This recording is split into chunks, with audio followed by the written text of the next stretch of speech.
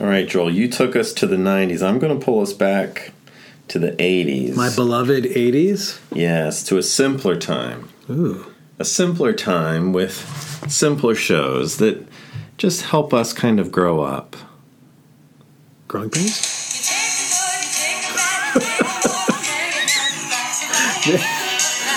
I've been waiting for this, yeah. Know about the facts of life. Gosh. Facts of life.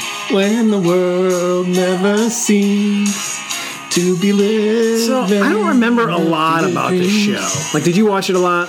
Oh, yeah. Yeah. Well, there's Blair. There's Joe. Michael J. Fox's sister. No, Jason Bateman's sister. Jason Bateman. Justine Bateman is in it, right? No. Justine Bateman was in Family Ties. What am I... are you Look, these are the girls that are in Family Ties. So that's Kim Fields, who is Tootsie, or Tootie. No, that was Michael J. Fox's girlfriend in the top right. Oh. Right? I think so. I don't think so. No? I don't know. I could be wrong. But anyway, this is a great theme song, right? Well, it's got the title in it. Not many do, actually. You know, like it was. That song was written for that show. Yeah. Yeah. Oh yeah. Yeah. That's a great. It's a bygone era. We were just talking about how shows these days really don't have theme songs. The Office had a theme song. It's a great one, actually. No words though. No words.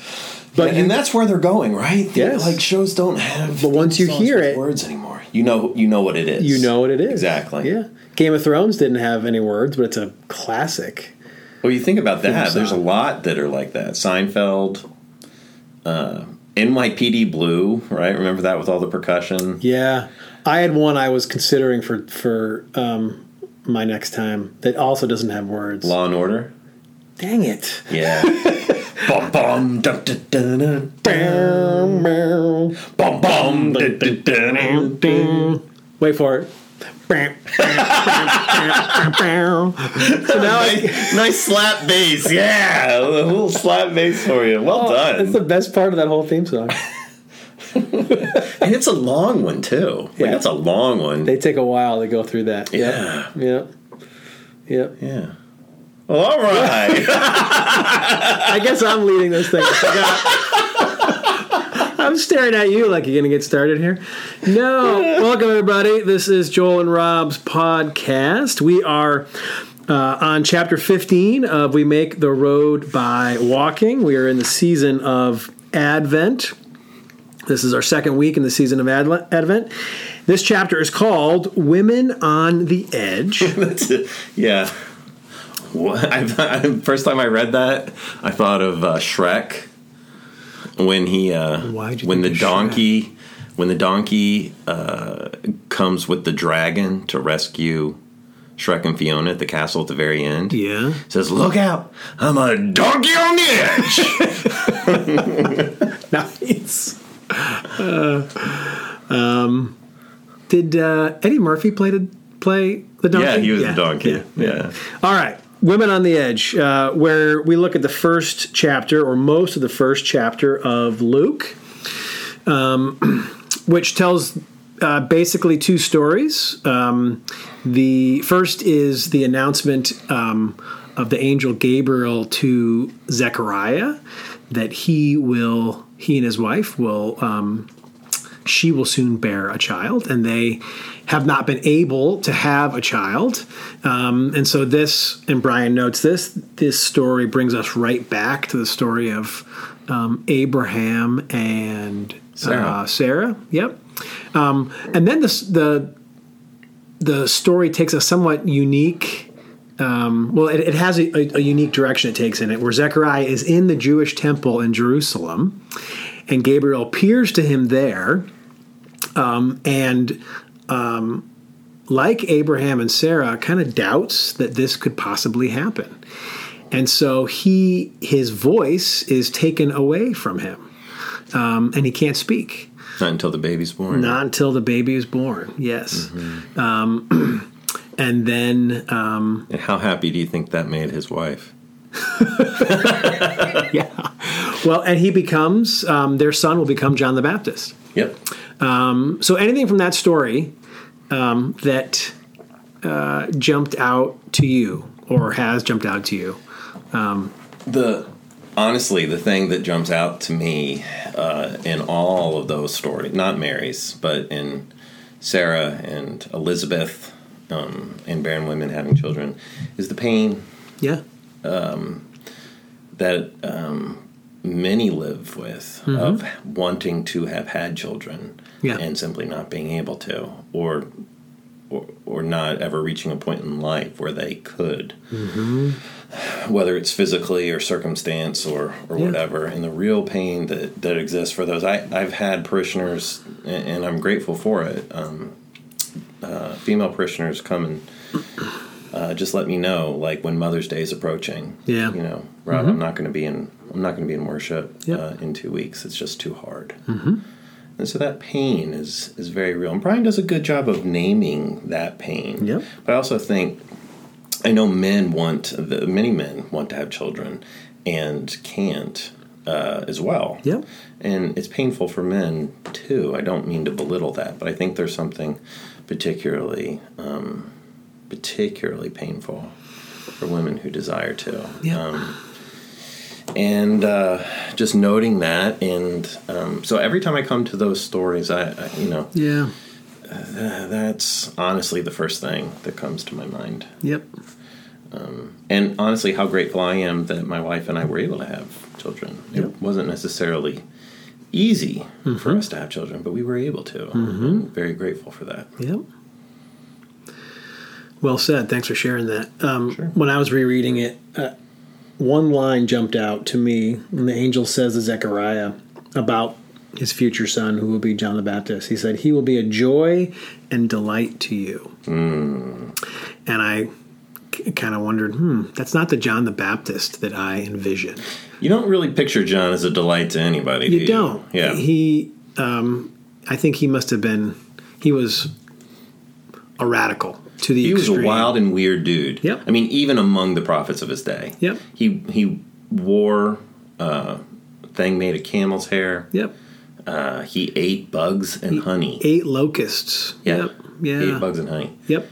And he was in the wilderness, which, we don't know exactly where he was. He was on the banks of the Jordan, whatever, But I think that notes that he did not live amid community as normal. Exactly. I mean, he was the periphery. He was wild and weird and kept at arm's length. And had some issues, obviously, as his message said, but with organized religion.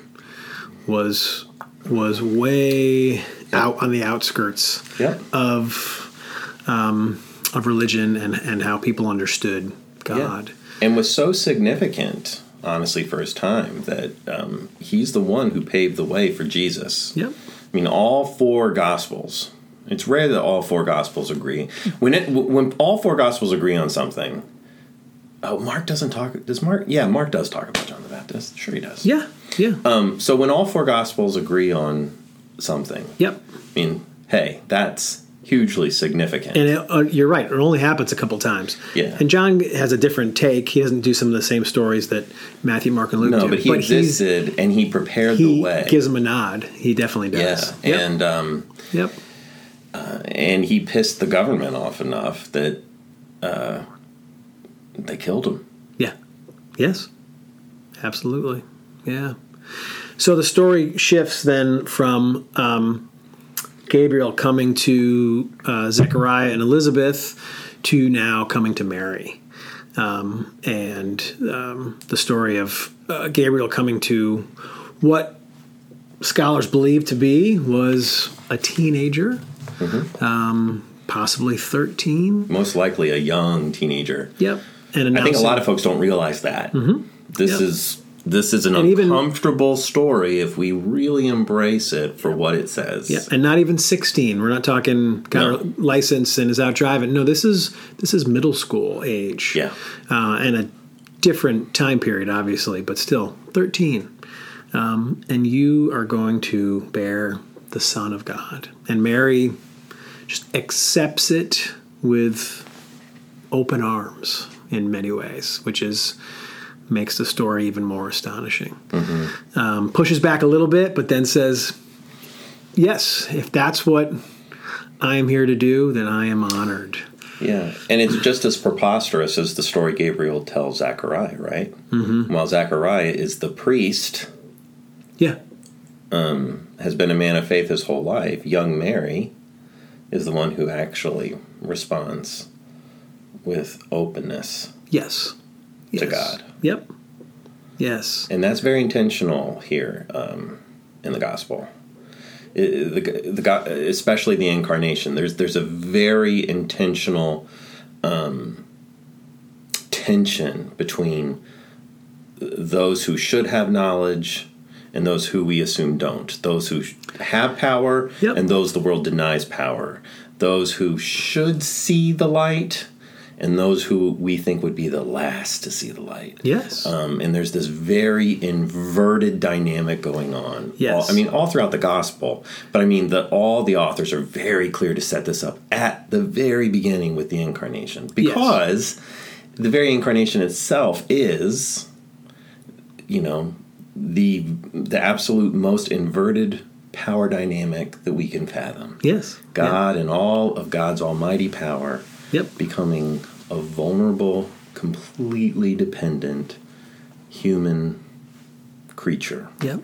And so who are, in Luke's gospel, who are some of the first group of people to receive the news that Jesus has been born? Lowly, stinky shepherds. And shepherds were viewed as pretty scummy, actually, right? It was not an occupation to aspire to. They were a step above slaves.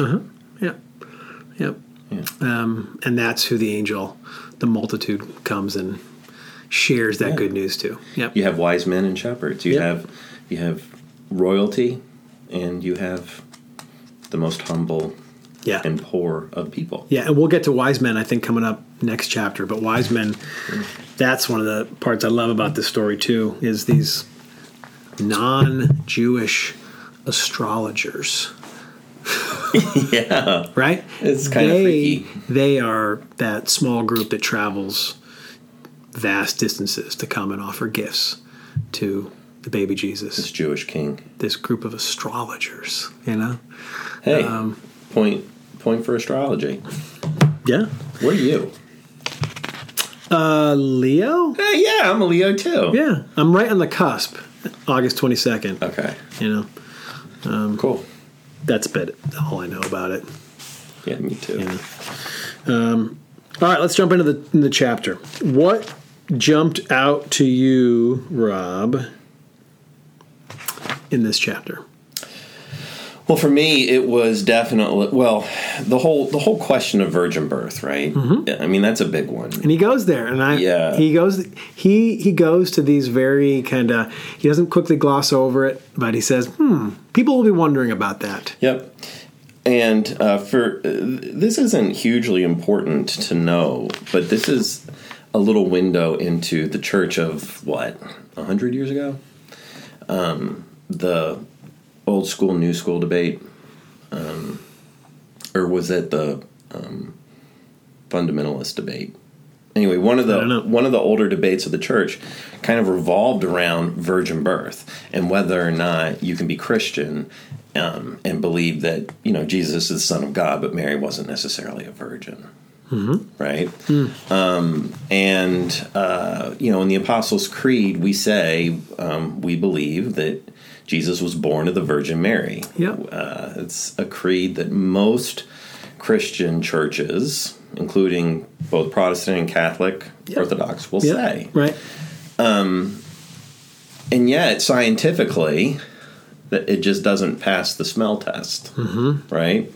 So, do you believe in the virgin birth? But a bigger question is, do you have to believe in the virgin birth? Yep. Is that part?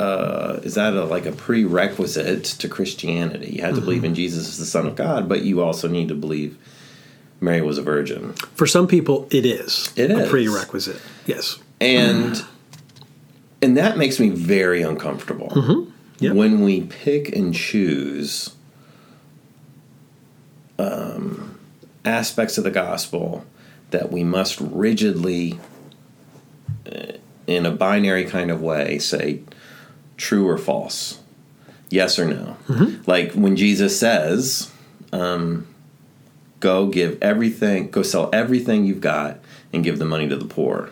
That's usually not included in that debate. It is almost never included in this binary yes or no. No. There's no gray here. It's no gray. You either believe what the gospel says or you don't. We do, quote, do what the Bible says or we do not. Yes. Yeah. So it always makes me so uncomfortable when folks try and treat any portion of Scripture as if it truly is binary, meaning as if there's only you can only answer in one of possibly two ways, yes or no, true or false. Yes. And so I loved when he got to the point of like, is it real or is it not? Is it possible or what's impossible? And this we've talked about this before, but this is one of these threads that he's pulling throughout this entire book so far, where he gives us the opportunity to not have this two options to answer a question like that. And he says one is, this did not happen, give me a break. Mm-hmm. Or no, sorry. One is, yes, it happened. Mm-hmm. Two is, it did not happen, which means I have to just drop this book of Scripture. Yeah, I have to put it down now. And just run away. Because if I'm forced to look at it through those two lenses, and he is consistently in this book inviting us into a third option. Yeah. Third option. And he lays it out so beautifully in the bottom of page 68. What if that's the point? Mm-hmm. What if the purpose is to challenge us to blur the line between what we think is possible and what we think is impossible? Mm-hmm. Yeah. To which I say, amen. Yeah. I mean, that sings to me. Yeah, it does. Yeah. Yep. Yeah, I don't even, I'm not even interested in the conversations anymore about, did this happen exactly as it's written? It just doesn't even, it used to be a fun conversation, and I enjoy that kind of back and forth debate. Now it's kind of like, I don't care anymore. To the extent of, I'm not going to spend, it's not a deal breaker for me anymore. Amen. Like certain stories, I can very easily now read the story of Jonah and see a ton of insight and theology and truth in it, and not have to hold to it happened exactly as it was written, and he was swallowed by a big fish and lived in the fish for a few days. Got and then, spit out. Yeah, those debates just don't even interest me anymore, because there's just so much underneath that debate waiting to be mined, and that's what Brian's getting at with that point. Yep. Well, and to think that the original authors,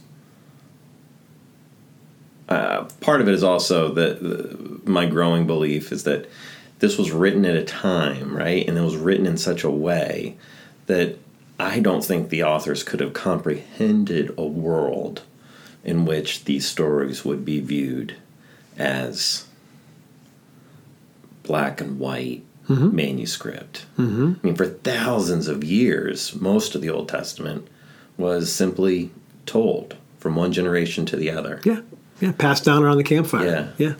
Yep. Anything else jump out at you? I think you. No, how about you? Let me see what I loved here. I think he's got a section on page 69 about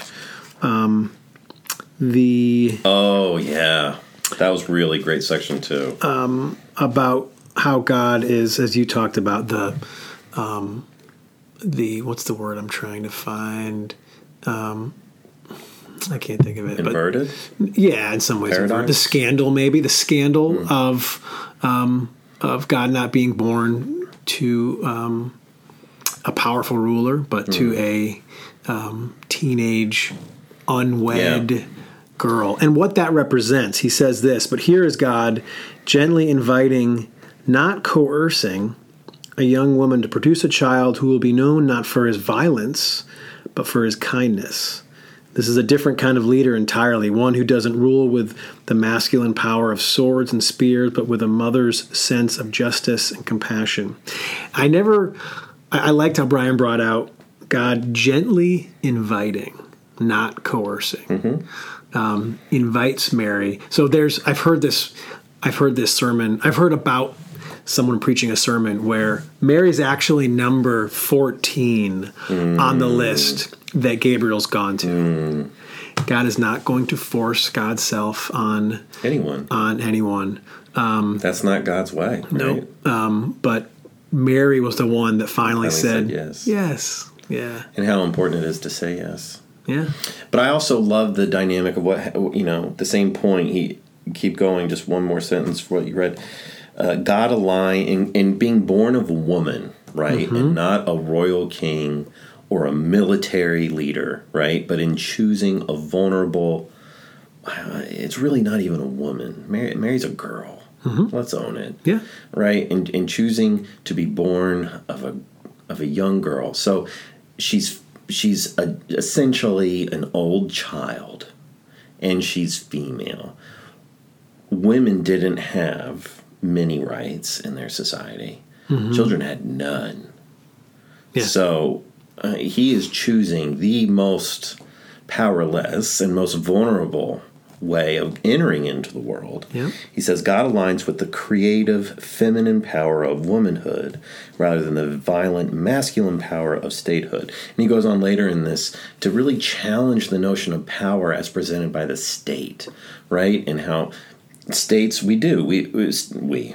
states solve their problems and wield their power largely through violence, through physical violence, through economic violence, or through the threat of either of the above. Right. Yeah. So, and yet, this was a new way of looking at it for me. Yeah. And he talks about how Jesus maintains this kind of nurturing, creative power rather than this threatening, destructive power throughout the rest of the gospel. Well said. In the next sentence, I underlined right after what you said. The doctrine of the virgin birth, as it turns out, isn't about bypassing sex, but about subverting violence. Yeah. And so we, in the debate you were just talking about, get so caught up with, is it factual or true, and was she a virgin or not, and she has to be a virgin, and this and that. All tied into our notion of sex being sinful, by the way. Exactly. Totally connected to that. Yes. And Brian says it's really about God's subversion of violence, not coming through the power of the state, as you just said. Yeah. But through the humility and the gentleness of woman. So Brian's saying this is a very, very feminist story. Yeah, absolutely is. And I would also give props to the Catholics, because they have done a much better job than Protestants, by and large, of lifting the role that Mary plays throughout the rest of the gospel. Yes. That without Mary, there is no gospel. Without Mary's there is no Jesus Christ that becomes born. And so this is my weekly Richard Rohr plug. Yeah, so I love your Richard Rohr plug. I have to make one every time. And so he is Catholic, and he's talked about he's done a lot of work with men and male ministry, and talked about with his Catholic brothers how sacred Mary is. When Mary would come up to a male, they had no problem talking about her, because she represented the gentleness and the humility and the loving kindness of God that is often missed when we're seeing God only as male. And so just how needed she is to give us that. The Mother of God. Yeah. To give us, to name the female attributes of God. So.